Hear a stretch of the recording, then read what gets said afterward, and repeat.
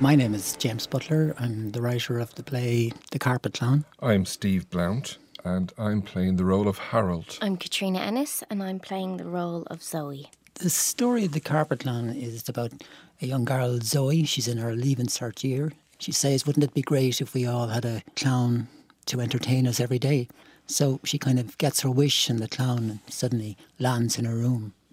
And it's about then kind of a battle between the two of them, in a sense, where she is to maybe see who's behind the mask or the face of Harold. And she's in her Leaving Cert year, and it's the dad has died after sometime in first year, at a time when she needed the dad around. And now it's the anniversary of his death. It's this particular day, and there is a clown painting that she would have done of him. But the problem for her is she's forgotten all about, in a sense, her dad, and finds it too painful to remember.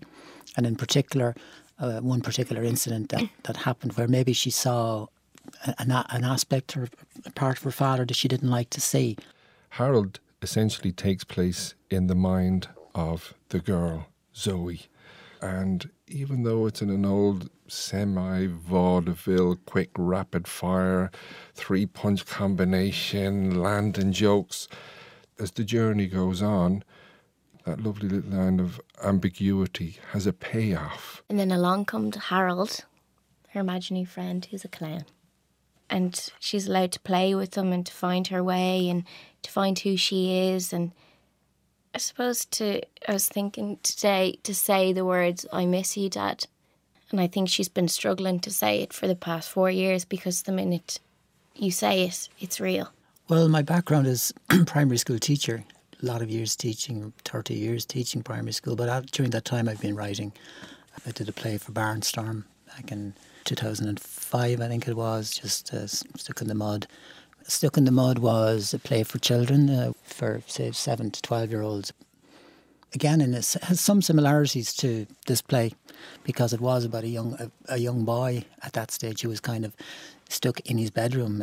Yeah. And again, there seems to be a motif in mind about the father, whether it's a missing father or whatever. It's very strong in stuff that I write.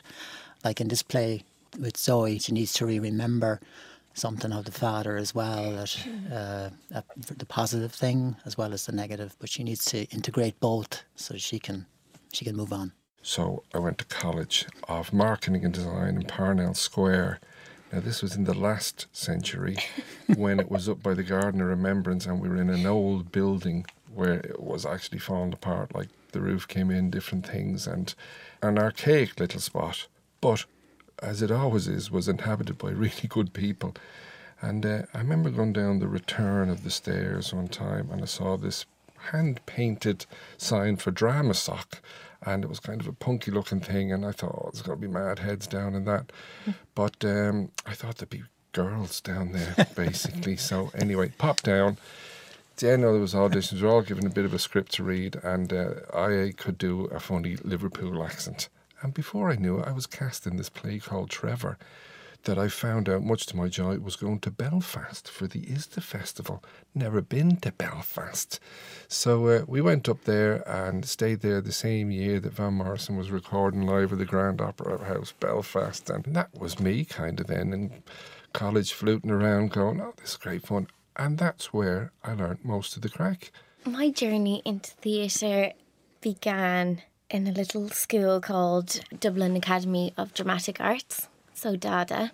When I was about 11, I thought I was going on down to the Swan Centre in Rathmines with my mum and dad to do some shopping, and we stopped outside a school, and I was a little bit quiet at the time. My dad said to me, oh, we'll just go in here for a minute, and I was like, oh, okay. And suddenly I was in a room with a lot of kids and a lovely drama teacher, and I never looked back. I guess I found my feet there. My teacher was Hilary Cahill. And I got into UCD, and then I got into DramaSoc, and I spent 4 wonderful years in a basement making plays, directing plays, painting, wallpapering, singing, dancing, everything, you name it. I was lucky enough to run the Drama Society for a year, and then I went on to do my master's in theatre performance, where I started to study a company called Anu Productions. And I met Louise Lowe, and I was running ISDA at the time, which is Irish Student Drama Association, and it's a little festival and awards, and Louise was actually judging one of them. So I got to talking to her and I said, look, I'd love to come in and look at your work and learn from it. And one thing led to another, and I got my first big role in The Boys of Foley Street. 2 years ago I got just retired from teaching a little bit early for good behaviour, so I want to give more time to the writing. And I do a bit of work with for the last 5 years or so with a drama group, Stage 51, they're over Knockline. I work with them. You know, it's a teenage group, so that's been good. I write a play for them every year, so that's kept me linked in with that whole desire to explore, I suppose, the teenage voice as well. I travelled abroad and I went to the States, and I went straight down to Texas thinking, I'm not going where everybody else goes. I'm going to go down to the Wild West. And I did an audition for a play in the Alley Theatre in Texas, and I remember going in and everybody was going, la la la la, me, and stretching and doing voice warm-ups, and I'd never seen the likes of it before in my life. And I thought, oh no, I'm way out of my league here. But I went in, anyway, I got the part. Everything else kind of fell into place. One particular one that would be close to the heart would be Swing, which it was a little collective. Myself, Peter Daly, Janet Moore and Gavin Costick had this idea. So Janet had this idea, this couple who meet at a swing class, and it was set over 5 classes. It's about this couple who are at a crossroads in their lives. But we have this lovely little convention whereby if you ever go to a swing class, the teachers will say, and change partner. And so you move on one person, introduce yourself to another person, and you learn a few steps with that person until you change partners again. So we found this was a wonderful convention to change characters and introduce new characters, and therefore introduce new information and move the plot along without exposition, and by keeping it fun and making the audience keep up with you.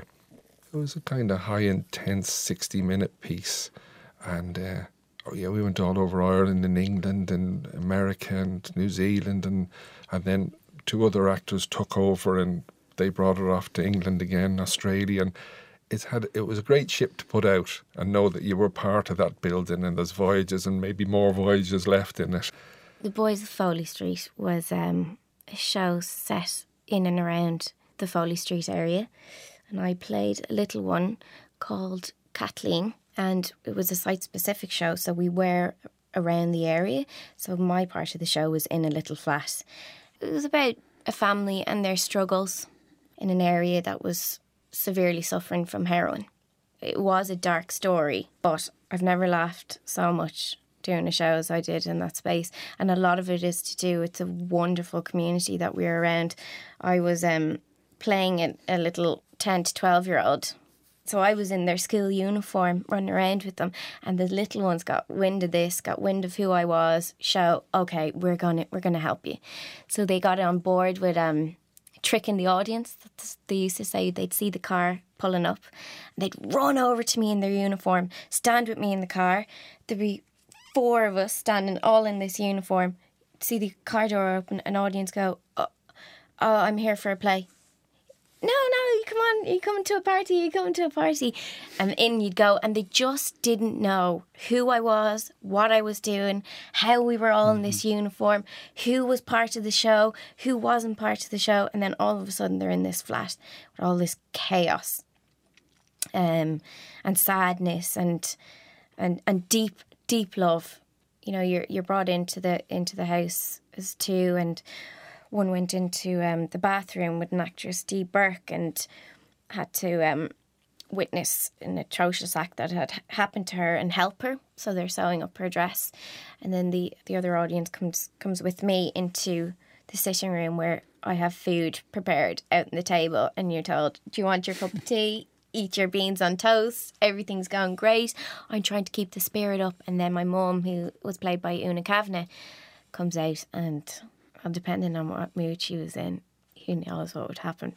It was a great one to watch because from the moment they got out of the car to seeing so many kids running around all in this uniform to the minute they were in the house, they just didn't know what to expect. And I suppose the moments of love that I shared with complete and utter strangers, I'll never forget. I had a moment after every show where I'd hold the hand of the audience and walk them out. And every single hand I held told a different story about that show.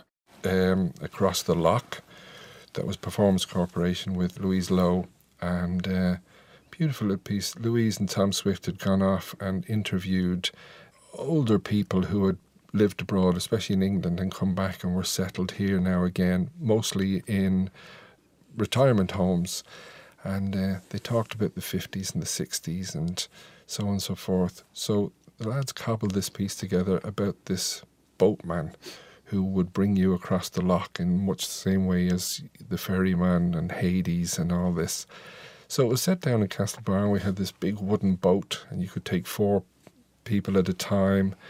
Each of them had an old coin which they gave to you, and brought them on the boat and then out onto the loch.